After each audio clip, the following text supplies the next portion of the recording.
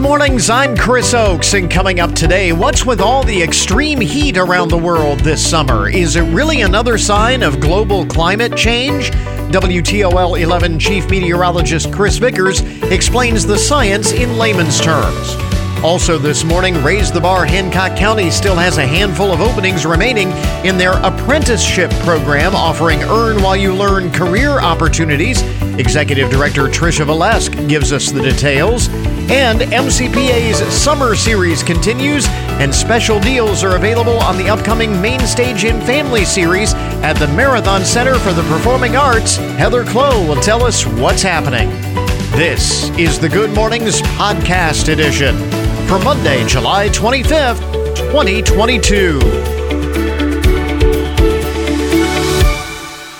If you need a reason to celebrate today, it is International Red Shoe Day. I know there's a story behind this, and I cannot remember for the life of me what the story is. There's a story behind International Red Shoe Day. So there is that. It is National Hot Fudge Sundae Day, National Wine and Cheese Day, National Carousel Day, National Wine and Cheese Day. Little cheese with that wine about having to get up and go back to work on Monday. National Wine and Cheese Day, National Carousel Day, National Intern Day. It is Thread the Needle Day, Health and Happiness with Hypnosis Day, Culinarians Day, and it is National Hire a Veteran Day today. So let's make sure that we check that off of our box of things here. National Hire a Veteran Day today. So this story I saw on the Newswire, and I thought, man, people in California, or just the lawmakers in California, they really do think a lot of themselves. Lawmakers in the state of California, they really do think a lot of themselves. A California state lawmaker, this is the story, California state lawmaker has proposed legislation that would require thousands of large companies to report what they pay their employees broken down by gender, race, and ethnicity. And the state plans to post the data online. Now, this has not been passed, should point that out. This is just proposed legislation. But it is said to be an effort to combat inequity in pay among gender, race, and ethnicity. Democratic State Senator Monique Limon, who has proposed the measure, tells Politico, "It's very simple. You can't solve a problem where you can't see the data.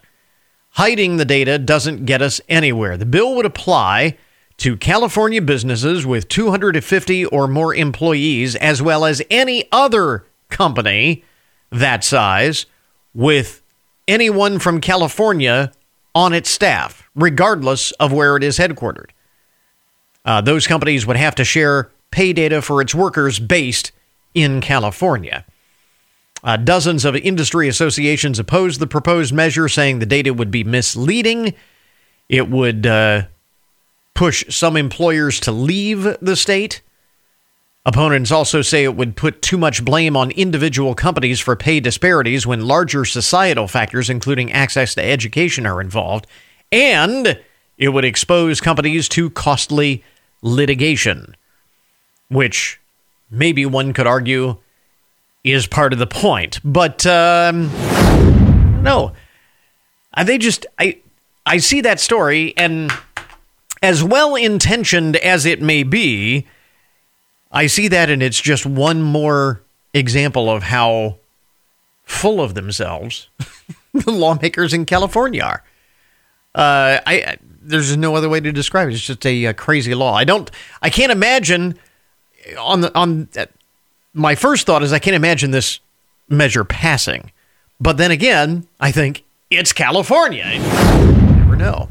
Speaking of California, here's another story. Out of the Golden State, a judge in California has ordered the employer rating site Glassdoor to provide New Zealand toy giant Zuru with the identities of users who gave negative reviews of their experiences working at the company. Zuru is a toy company in New Zealand. Now, based in New Zealand. But they claim that the reviews are false. And again, this is Glassdoor. So Glassdoor, in case you're not familiar, as I mentioned, is an employee rating site. Kind of like Yelp. You go to Yelp and you get reviews of restaurants or hotels, what have you. Glassdoor allows employees to give ratings anonymously on their employer. So folks who are looking for a job, maybe looking for a job at employer XYZ, will look up XYZ on Glassdoor and find out what it's like, what it's really like to work at the company. And if employees, say, hey, this is a great place to work, I love it here, fantastic. But because it's anonymous, employees could say, well, this is a terrible place to work. Don't take a job here. And so anyway, this New Zealand toy company, Zuru, claims that they have been the victim of false reviews, and that has cost them financially, trying to combat the bad publicity, and it's done harm to the company's reputation. They want the identities of the reviewers so that they can bring legal action against them for defamation. The reviews posted by an anonymous person or people called Zuru a toxic workplace and a burnout factory with incompetent management that consistently talks down to employees and treats them like dirt. So a very pointed review, or reviews in this case, and Zuru wants to sue the reviewers. The California judge, writing in his ruling, finding in favor of Zuru, saying there is good reason to tread lightly in applying free speech principles in the U.S. to companies abroad. Our country's commitment to free speech isn't universally shared, and even in other countries that protect free speech, a different balance is often struck between the right to free speech and the right to protect one's reputation. Glassdoor said in a statement that it was deeply disappointed in the decision, saying the case was effectively decided under New Zealand's law, not U.S. law. So it is kind of interesting, and that could, I don't know, could it spell doom for Glassdoor? I don't know, but be careful what you say, even anonymously, online, because if this becomes precedent, you could be sued. You say something nasty about a company, and they could sue to find out who you are and then sue you. It's interesting stuff. Couple of other interesting and buzzworthy stories to get your Monday morning. This is good news here. How many times have you answered your phone and somebody on the other end, a robocall, this recorded voice, wants to tell you about your car's extended warranty? And get those calls? Oh, I get those calls all the time.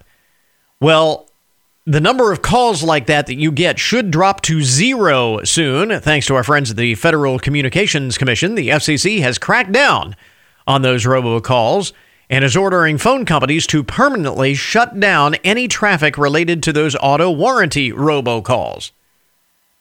U.S. providers now must take all necessary steps to avoid carrying this robocall traffic, according to a statement from the FCC's robocall response team. First of all, how would you like to work on the FCC's robocall response team? Hi, I'm from the FCC. I work for the robocall response team. That sounds like an 80s TV show, doesn't it? An 80s action TV show, the robocall response team. Anyway, the carriers must also directly show the FCC the measures they are taking to eliminate those pesky phone calls, meaning they can't just say they're doing something about it. They are being forced to actually do something about it and document such actions to the FCC. Chairwoman Jessica Rosenworcel explains customers are out of patience, and I'm right there with them, she said, adding that these spammers have been responsible for about 8 billion unwanted calls since 2018. In 2021, it says here, calls about one's extended car warranty were the top complaint at the FCC. Not only that, these robocallers might be dragged to court following an investigation by the FCC's Enforcement Bureau, in addition to a lawsuit filed by the Ohio Attorney General. So you can thank the Buckeye State for getting involved and pushing this to the front of the line in terms of issues that the FCC is confronted. Still, we are not totally out of the clear when it comes to robocalls in general. In the month of June, Americans fielded 4.3 billion spam robocalls, which is an 8.5% increase from May. Wow, that's an 8.5% increase from May till June. This is prompting the FCC to come down on carriers who do more to weed out those robocalls, most of which originate outside the country and wind up spoofing American numbers. They also gave carriers permission to block those calls outright. No word yet if the FCC will also crack down on auto warranty spam text messages and emails and that kind of thing.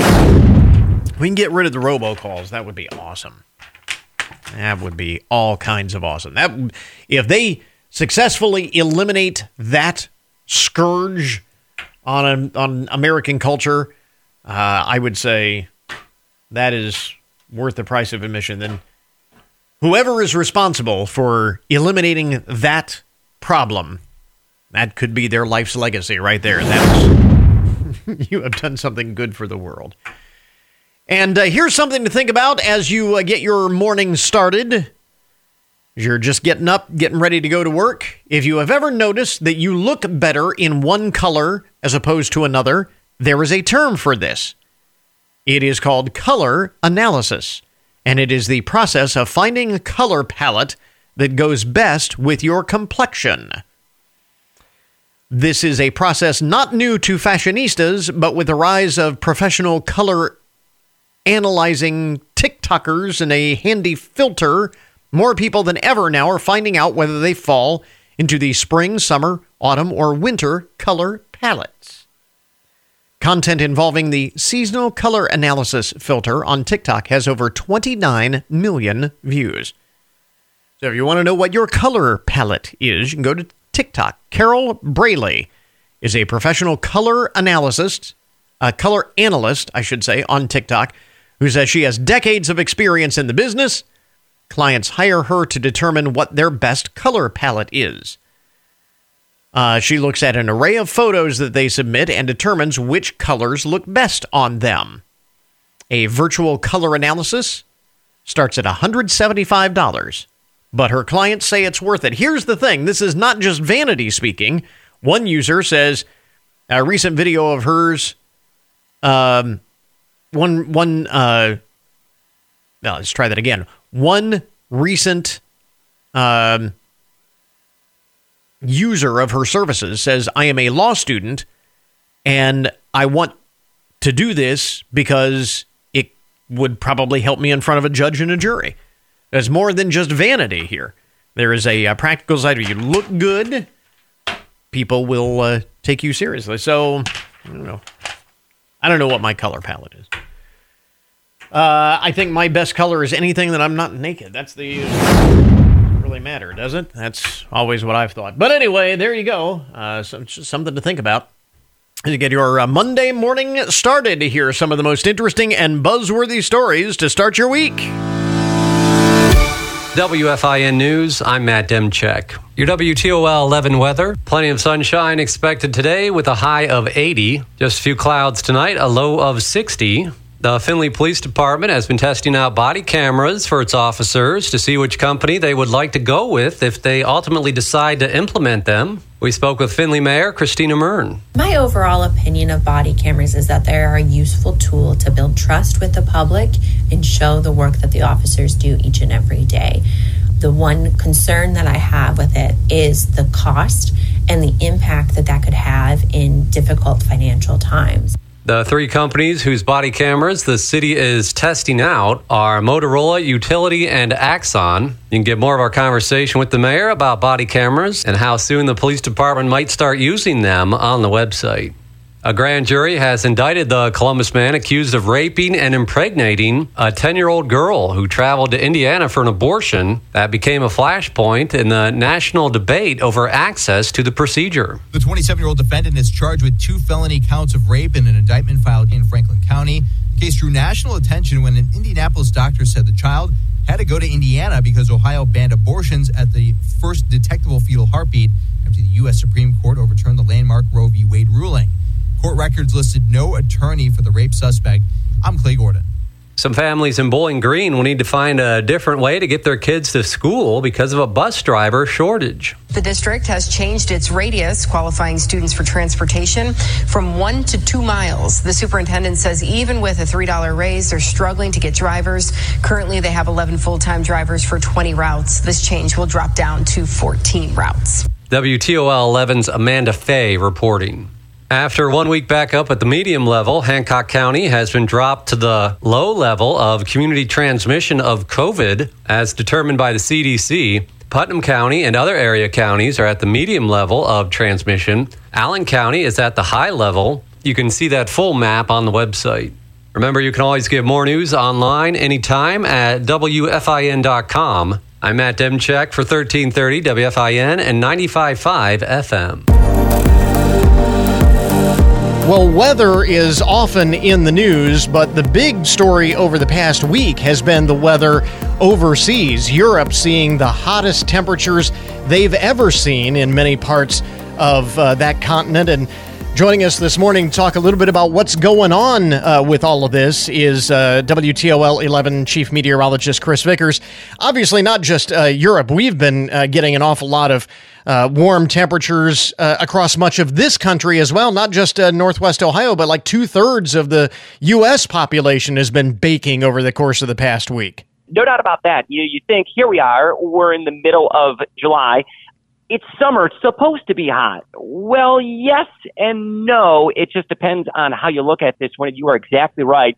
Back here closer to home, we've had a couple days this week where we've estimated about 200 million Americans at 90 degrees or warmer from coast to coast. We're talking from the Atlantic to the Pacific, including some stifling triple-digit heat that has been stressing much of the nation's midsection from Texas up into Oklahoma, where they've had several weeks consecutively where some areas have topped out over 100 degrees. And kind of what you were saying is the key aspect of that. Yes, it's supposed to be warm in the summertime. We get that every year, but it's the fact that it is so widespread and so persistent. That's really what's gotten everybody's attention, right? It certainly has. And of course, it always brings up, the hot button issue. What are we seeing in perspective with climate? And particularly with a changing climate. What of this is normal and expected, and what is a little bit out of the norm, right? Or in some instances, just downright extreme. And of course, as we know, just even a casual observer of the weather knows that it's a very complex process that's going on. Now you try to link this over time and over many different locations. So let's put this in perspective. You brought it up there over toward Europe and specifically up toward England and the United Kingdom.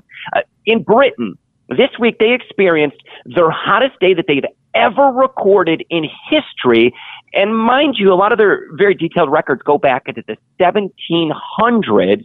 They reached 104.4 degrees in London for the first time ever. Now, that far surpasses the warmest they've ever recorded, which was 101.7, which was just set 3 years ago back in July. And for perspective, again, I know a lot of folks have said, well, heck, we get those kind of temperatures in this country fairly regularly, but given where they are located on the planet, I think their average high temperature in this time of year is like mid-70s. It is exactly correct. Mid-70s. So it's the anomaly with this that's got scientists kind of perked up across the globe saying, all right, this type of heat wave, the magnitude, the intensity, and the duration is not anything that we've seen in modern times, and it is not explainable simply due to regular changes in our weather and in our atmosphere. So we look at it from, yeah, go on. No, I was going to say, so that's really what the discussion is, and what I want to have you kind of explain in layman's terms, sure. Because the typical argument that you will hear, or the response you will hear, is that, you know, these sort of anomalies will happen from time to time, which is true. Why do scientists believe this is not that? Right. Well, I'll give you really a clear, easy explanation, and then I'll get into kind of more technical terms with this one. If you add fertilizer to your lawn, the grass grows faster, greener, and more lush. You add greenhouse gases to your atmosphere is going to be able to retain more heat. And that's probably the 10-second elevator speech on how climate can work in a general sense. And we're seeing that play out in certain aspects of climate. Now, we at WTOL 11 try to focus purely on the science with this, because we feel that this is an opportunity to educate people, because not everything that we see or hear can be blamed on climate change. And that is fact. But there are some elements, changes that we've seen, especially over the past couple of decades, that we can actually detect and attribute to a changing climate. Now, I'll also stress this: climate changes both naturally and unnaturally. So there are natural climate cycles that our Earth goes through, and typically speaking, these climate cycles, they change on the order of thousands, tens of thousands, or hundreds of thousands of years. Mm-hmm. Some of the climate shifts that we're seeing, even more specifically recently, are happening on an order of a couple dozen years. Well, so in a temporal scale, this is at a rate that has never been seen before in modern times, or in times that we can study through paleoclimatology, taking us back centuries and centuries, if not millennia. And that's really the part of it that I think is interesting, that, again, lay people sometimes overlook. And I know I haven't really thought about myself. And you were talking about this on Facebook. You were posting about this on Facebook the other day. And the typical response is, well, doesn't the planet go through cycles with respect to climate? And it's the intensity and frequency is what I hear you saying that is of concern. It is exactly correct. And we've identified many characteristics that do change and have changed our climate. One of the big ones that usually comes out is, well, this is obviously attributed to solar cycles and changes in the solar cycle. Well, we generally understand solar cycles and changes in solar cycles, and we've been able to trace and identify what those do to climate over time. And we've actually been able to then go back in history and see how solar cycles have changed, and how we've had glacial periods and interglacial periods, and that partially can explain it. But that's on tens of thousands of years. We cannot explain some of the recent more extreme weather events based on any naturally occurring climate phenomenon. So that takes us to what is changing. And it is fact that we as humans, we create greenhouse gases by consumption and use of fossil fuels, and adding that to our atmosphere at an alarming rate. Just have to be honest with you, it changes the atmospheric composition. Even though it is a very small trace gas, carbon dioxide, methane, it has a very significant impact that is, one, vital for life here on Earth, but also changing the imbalance of it can and will have some changes in our overall climate weather. So the big question then, as you lay this out, so that we can explain, so that we can understand why we should all be concerned about this and be paying attention to this. But then you get into the question that climate scientists alone really can't answer, and becomes the much larger question, which I know is another one that often comes up when we talk about climate change. Even if we accept all of these things, and that human beings and man's activity is if we're the only ones who are trying to do something about it, if China is not doing anything and, the other industrialized nations and other developing nations are not doing anything about it, then how much of an impact can we have in order to try and slow this down? And it's really nobody has a good answer for that, do they? And it's very difficult, and that's challenging, and that's where the politics and the science actually meet. And unfortunately, and I'll be the first one to say this, it is very sad that it's become such a politicized issue, because our goal here is simply just to educate people. We just want to look at the science and talk about what we believe is occurring. And we feel that we've got a great opportunity and a great platform just to educate. And if you want to join along in the conversation I've got up there on my Facebook page, you can check it out, meteorologist Chris Vickers. I've answered many comments, always very respectful, and just saying, let's look at this from a scientific standpoint. Let's just learn it and grow together.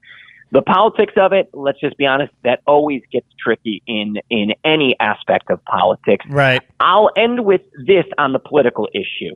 My point is, we've got one Earth. We're best and destined to take care of that one Earth the best we can, no matter what we're talking about, climate or weather. We've got to ensure the health and happiness of our Earth for future generations as well. And if we can find better, easier, cleaner, more efficient ways of doing things, let's go ahead and do that. Yeah. It makes sense. And ultimately, it's going to be better for our environment, which I think we can all agree on that. Yeah. And we can do it with better technology, and we can do it with better forms of energy. Really fascinating stuff there. Again, Chris Vickers with us, Chief Meteorologist, WTOL 11. And we'll have a link up on our webpage for more of the discussion on his Facebook page. Chris, thanks very much for taking the time. We appreciate it. Appreciate being with you guys. Stay cool this summer. Have a safe summer.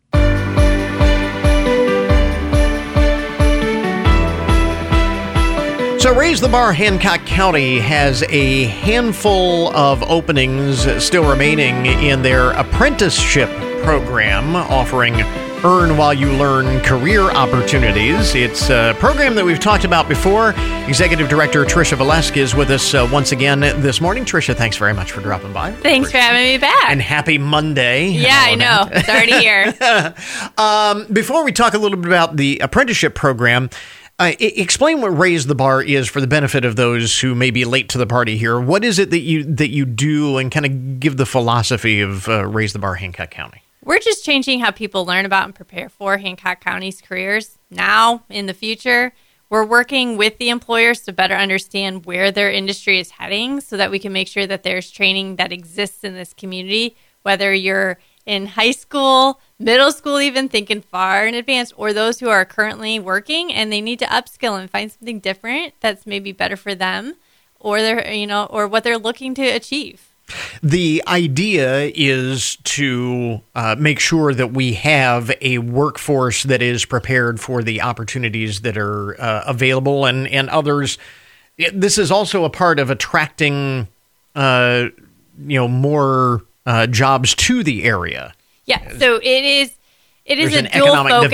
It is an economic development. We are separate than economic development. Right. We Raise the Bar, but there's a component they of it. have to go together, because to attract new businesses and to grow the economy, we need the employees to work. Right. And the jobs are changing. Yeah. And as you can imagine, it's kind of been fueled a little bit by COVID and technology changes and just a different atmosphere when it comes to the workforce. And we've got to be able to be nimble and move. And there are some pathways that still work well, which is the apprenticeship one.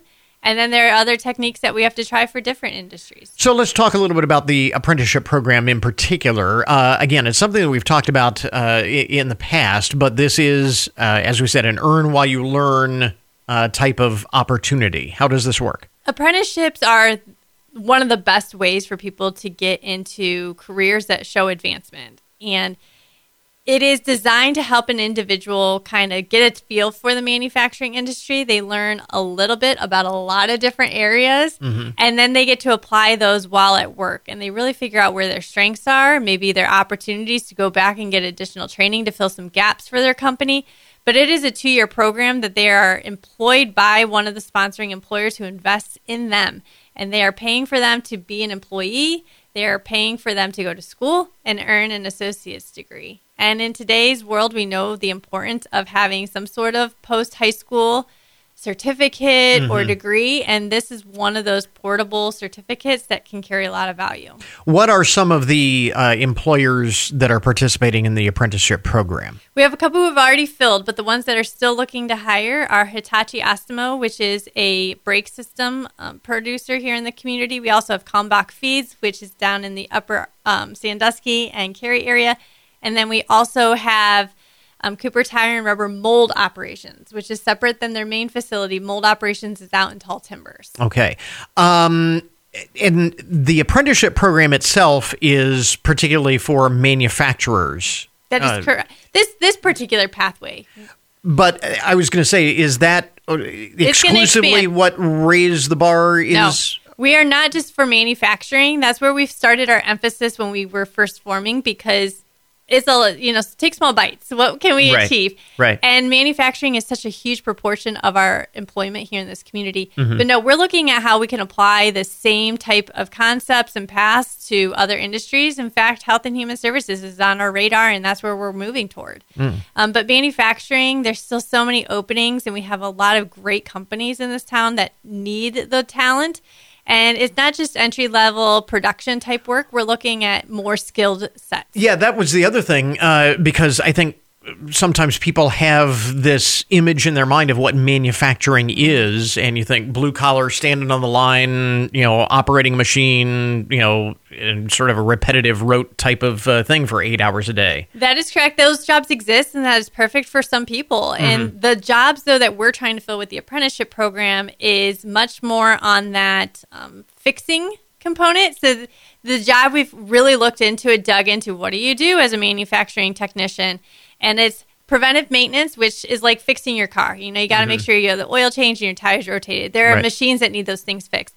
But then when something goes down, you have to use a lot of troubleshooting skills and problem-solving skills. How do you talk to people, the people on production, and say, what happened? How do I fix this? It's pretty intensive, and it takes a lot of thought and skill and tinkering to make the changes that need to happen. I'm thinking that years ago, when more automated systems came into the manufacturing realm, the narrative was, because the question was, all this automation is going to put people out of work. And the response was, no, it's just going to create different jobs. You're going to take jobs away from those standing on the line doing the same thing for 8 hours a day and change those into different jobs. This is the manifestation of that. This is the manifestation of that, because the new equipment can do a lot of really cool things, and a lot of it's robotics and programming.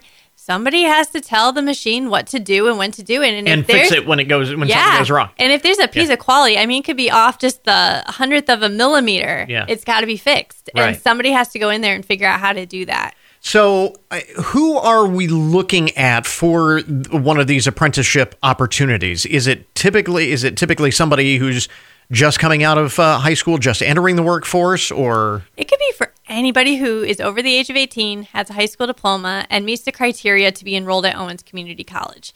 We've had a whole breadth of people. We've had those who've been in the workforce and really said, it's time for me to step up. I want to do something different than what I have, and this is their opportunity to upskill. And then there are those who are fresh out of high school and are getting their foot in the door. And this is designed for anybody who is just looking to learn and is willing to be loyal to their company that's hired them and invest their time and energy into making that manufacturer the best it can be. So it is a 2-year commitment? It is a 2-year commitment for the education portion, and then the companies do expect you to stay on for at least 2 more years, since they have invested the tuition side into developing you. And what is the application process? We mentioned there are still a handful of openings for this next apprenticeship program that's coming up. Yeah, we have 6 openings among those 3 manufacturers that I mentioned. Anybody can go to raisethebarhancock.org/interest. That takes you to the manufacturing apprenticeship interest form. You fill that out. It's simply like 5 questions. You check off which company you want to interview with. I forward that to those hiring managers, and then they start taking over and doing their standard interview process. So you do actually have some flexibility in signing up for the program as to where you end up. Absolutely. It has to be a fit for the company and for you. Yeah. We don't want you to end up in a place that you're not happy, because we know how that turns out for everybody. Yeah, especially, when you're asking for a significant commitment. Correct. So there is flexibility. You self-select. I say go into it with an open mind and select all of them and just go have that conversation and see which one's going to be the best fit, because every company offers something different benefits, different pay starts, different environment, and different work. And so it's worth having each of those individual conversations. And the program starts, with the fall semester? Yeah. So, applying now is very important. Coming close. Yes, because we only start this once a year. Classes would start, I think it's August 29th on the Owens-Findlay campus. You take classes 2 days per week, and then the other 3 days per week, you're actually working for your company. Okay, so now is the time to sign up for those. It is. Don't miss your opportunity, because we won't have it for a year again. Yeah. Again, and it's earn while you learn. That's the best part. It's not out of your pocket. You're getting the training. You're getting the associate's degree. You're getting the good, solid job. Yes. And again, they're paying you. Correct. They're paying you and for your degree. Good deal all the way around. We've got a link up on our webpage for more information. Again, Tricia Valeska with us this morning, Executive Director, Raise the Bar, Hancock County. Tricia, thanks very much for dropping by. We appreciate it. 20 years of good mornings on WFIN. We interrupt this program to bring you a broken news alert. Today's update on the odd and unusual side of the news, brought to you as a public service, more or less, of Hancock County Veteran Services. Did you hear this story? 2 men were charged with smuggling $750,000 worth of fentanyl in the U.S. were no-shows at their scheduled court hearing, and wait till you hear why. Now, these are bad dudes. They were smuggling $750,000 worth of fentanyl into the U.S. 25-year-old Jose Zendejas and Benito Madrigal, age 19, were caught smuggling roughly 150,000 fentanyl-laced pills from Mexico into Washington state. Police also found 2 kilos of cocaine during a June traffic stop in California. The men were charged with 4 counts, including transporting fentanyl and transporting cocaine, both with the intent to sell. They were initially held on $1 million bail each, but after 18 hours, the probation department deemed them low risk. Low risk. And they were released on their own recognizance. Mr. Zendejas and Mr. Madrigal promised to appear in court on Thursday, July 21st. But surprise, surprise, they were a no-show. Who couldn't have seen this coming? Apparently not the probation department there in Tulare County Sheriff Mike Boudreau is fuming. He said, "I can't believe we had 150,000 fentanyl pills, one of the most dangerous epidemics facing our nation today, with people in custody that we may be potentially able to impact the future of this type of drug trafficking organization, and we let them go." Tulare County District Attorney Tim Ward is equally mad, as he was not alerted of the release. He said the court's decision to let the pair go was extremely dangerous, adding this punishes law-abiding citizens. The suspects face a maximum of 14 years in prison if convicted on all charges, but that's only if they can find them. Their whereabouts are unknown at this time. Again, who couldn't have seen this coming? Who couldn't have seen this coming? Oh, boy. Low risk. They call them low risk. Let's see. Elsewhere in the broken news, Joshua Larson From Florida. I don't know where in Florida. I just know this is another Florida story in the Broken News, continuing a long, proud tradition. Joshua Larson called 911 late at night earlier this month because he wanted to report his girlfriend wanted some Sour Patch Kids. You know the candies? Sour Patch Kids? According to deputies, Mr. Larson simply smiled and walked away when law enforcement arrived. He was then arrested for misusing 911 emergency services. Calling because your girlfriend craves Sour Patch Kids is not a legitimate use of the 911 emergency service. Mr. Larson is now required to wear an alcohol monitor until his court date.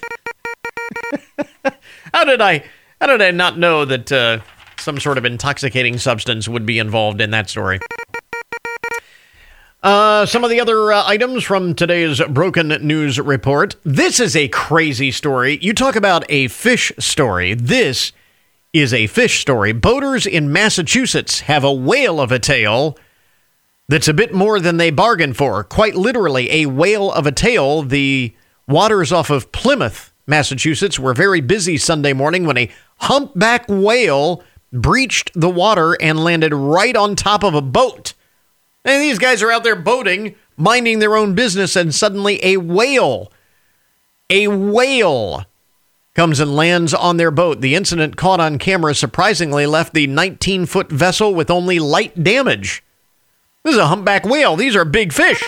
Or big mammals. I guess they are mammals, aren't they? Anyway, you get the idea. There were no injuries, and the boat returned under its own power to port. The harbor master told local news reporters the boat was just in the wrong place at the wrong time. Or the right place at the wrong time.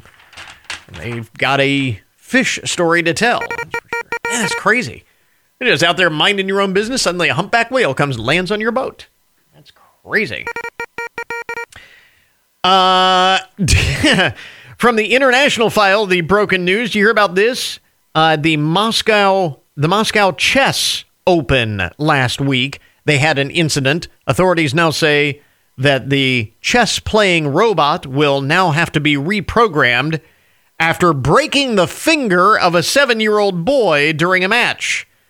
At the Moscow Chess Open, the boy went to make a move when the robot's mechanical arm grabbed his finger and clamped down.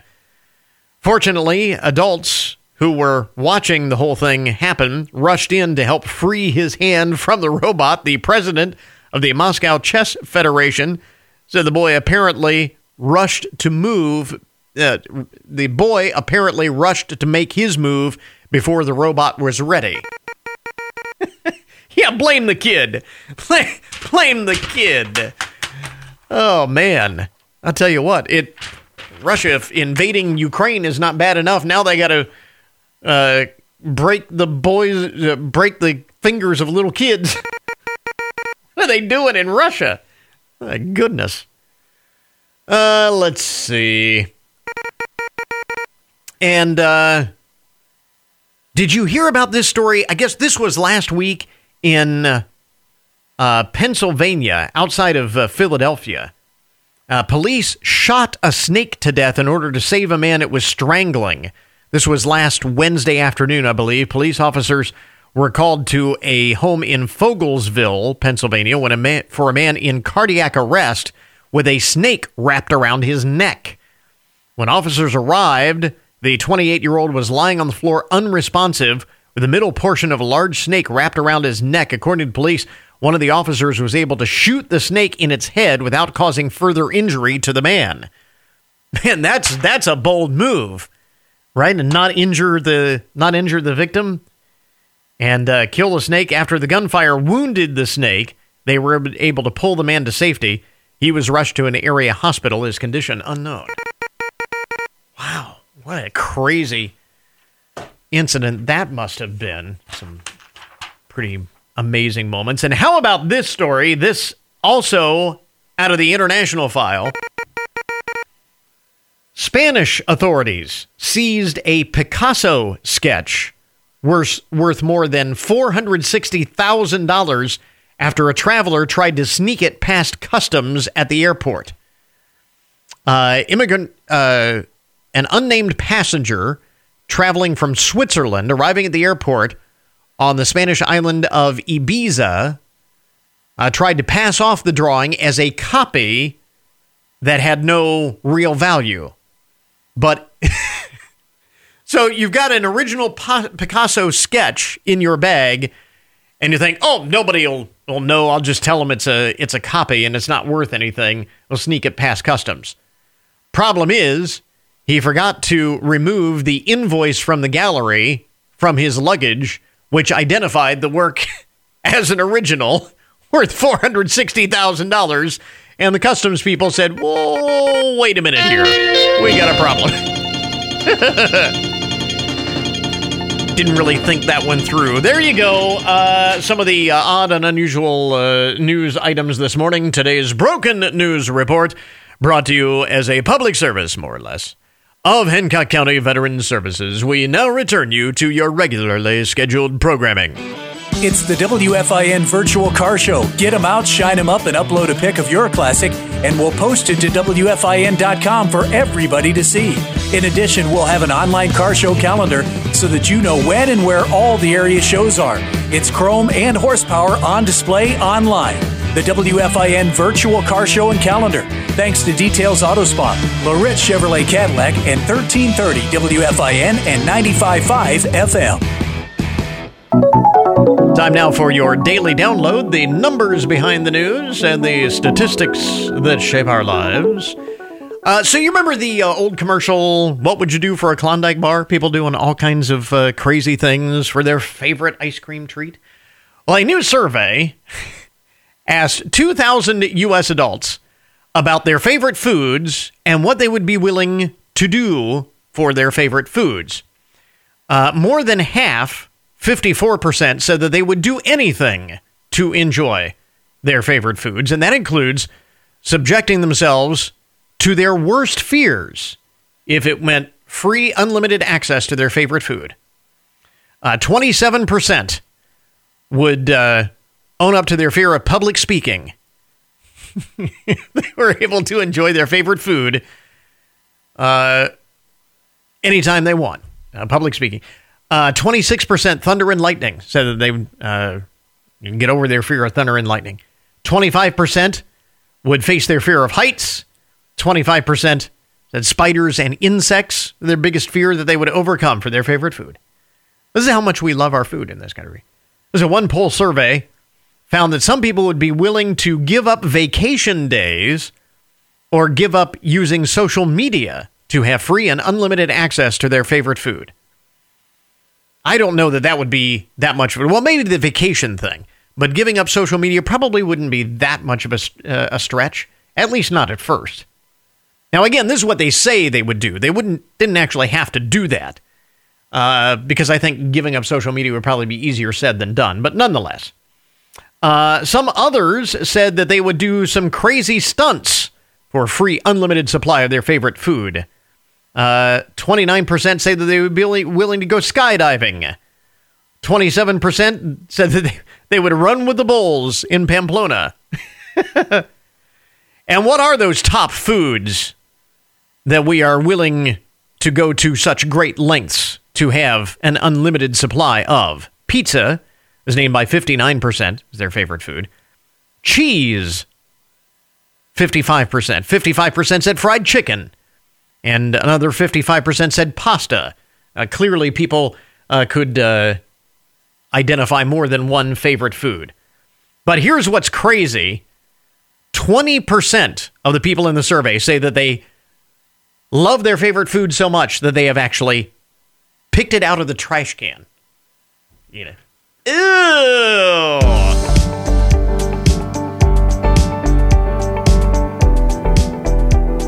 Heather Clow is here from the Marathon Center for the Performing Arts to tell us what's happening as we head into a new month. Still plenty of summer stuff happening. Actually, July was our quiet time, so yeah, it's ramping up back for August. Yeah, we've got we wrapped up the civic concert series at the park on Wednesday evenings, and again, it was sort of an anticlimactic conclusion with the heat. It was so unfortunate. Yeah. I'm a heat lover, so I didn't even think about heat index. And then people were like, "It's probably too hot." I'm like, "Oh yeah, it probably is." A little warm. However, the lunchtime live series. Yes, we have one more of those tomorrow. Okay, and it's featuring the Bridge Live duo. It starts at 11:30 in the Waterfall Pavilion, and that stays nice and cool. You're right, and that's I mention that because if folks don't realize, I think in years past you've done those downtown. Right? Yeah, in the alley there, the Latham Courtyard. Yes, Latham Courtyard. Thank you. But we moved them last year to the park just for more spacing. Mm-hmm. But it's such a nice atmosphere. Yeah, the river right there. Yeah, and it's really pleasant. Really pretty. So those are the last one is tomorrow. It's tomorrow, yes, okay. 11:30 to 1. 11:30 to 1. All right. So check that out. You have a couple of events coming up here. One this week, yes. Elliot Lewis is coming. Yeah, so our Live at Arms series went monthly, so every month we have one, and that's inside, and we're bringing Elliot Lewis back to Findlay. He's got a big following. Yeah. If you don't know, he plays with Daryl Hall and John Oates, but he has a really outstanding solo career as well. Mm-hmm. This will be his second appearance with us in Findlay, but I know he's been around town other places as well. He's a really great guy, too. Yes, very. He books his own stuff, so I just email with him. I don't have to deal with an agent or anything like that. Very down-to-earth guy, and really loves coming here. He does. He loves Findlay, and he knows he's got a lot of fans here. So that's a show not to be missed, and that is coming up on Thursday evening. Yep. Live at Arms are mostly Thursday evenings. Okay. Let's see here. A couple of other shows as we head into August. Tab Benoit. Benoit. Yep. Sorry. Benoit. I'm Correct sorry. you on Me. air. That was rude. No, that's fine. You would not be the first to do that. So that is coming up in early August. Yes, August 4th. Okay. And he is a fantastic blues guy. I've wanted to book him for my entire career. I finally got him. I'm excited. And I've been talking to a lot of folks who go on the blues cruises, which is something else I've always wanted to do. Mm-hmm. And they're all coming just because they know how great he is. Okay. Just a really good electric blues. That is that a main stage show? It's outside. That's going to be an outside show. Yes, okay. We have 3 outside shows in August. Okay. So and they're at the Marathon Center? Yep, okay. Right in our lot there. The stage is set up right across against the building. Very and you cool. Can sit. Yeah, it's fun. So that is on the 4th. You also have the Verve Pipe coming a week later. Yep, and that's also outside. That's our second outside show. Mm-hmm. Great 90s band. I think The Freshmen was probably their biggest hit. Yeah. But they have a lot of great music. And they're regional. They're pretty close by, so they're running down. And tickets are available for those. It's an outdoor show, but you still need tickets, yes, right? We still need tickets, yep. And they're available at mcpa.org. Plenty of tickets left because that parking lot holds a lot of people. More than maybe what you think. Yeah, absolutely. We did the math once and not with COVID restrictions. Mm-hmm. We could get a couple thousand if they're in there. I'd love to do that. Yeah. So get those tickets now for those shows. You also have a summer concert coming up for the Findlay Civic Choir. Yes, that's coming up in August as well. So we host 1 or 2 of those a year, and it's all community members. And it's based out of the University of Findlay, but they perform on our stage, and those shows are great. And they're always looking for singers too. Maybe not for this concert; it might be a little close, but they do a Christmas concert. Okay, very cool. So again, some of the highlights that are coming up in the month of August.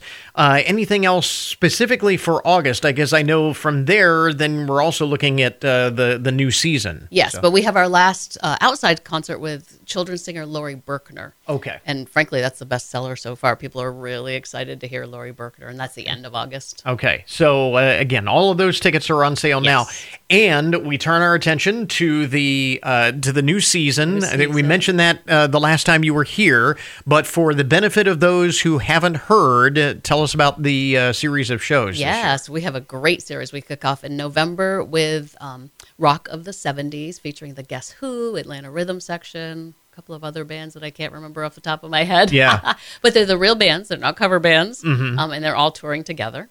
And then we have Johnny Mathis. The Christmas show. The Christmas show, December 1st. And that is actually very close to selling out. So if you want to see Johnny Mathis Christmas in Findlay, buy your tickets now. Not a surprise. Yeah, there's going to be good sellers. Yeah, and then in February, we have 2 Broadway shows. So we're bringing Fiddler on the Roof. That's the new touring production of that. And Respect, the Aretha Franklin musical is later. Oh, okay. Very cool. Yeah. Now,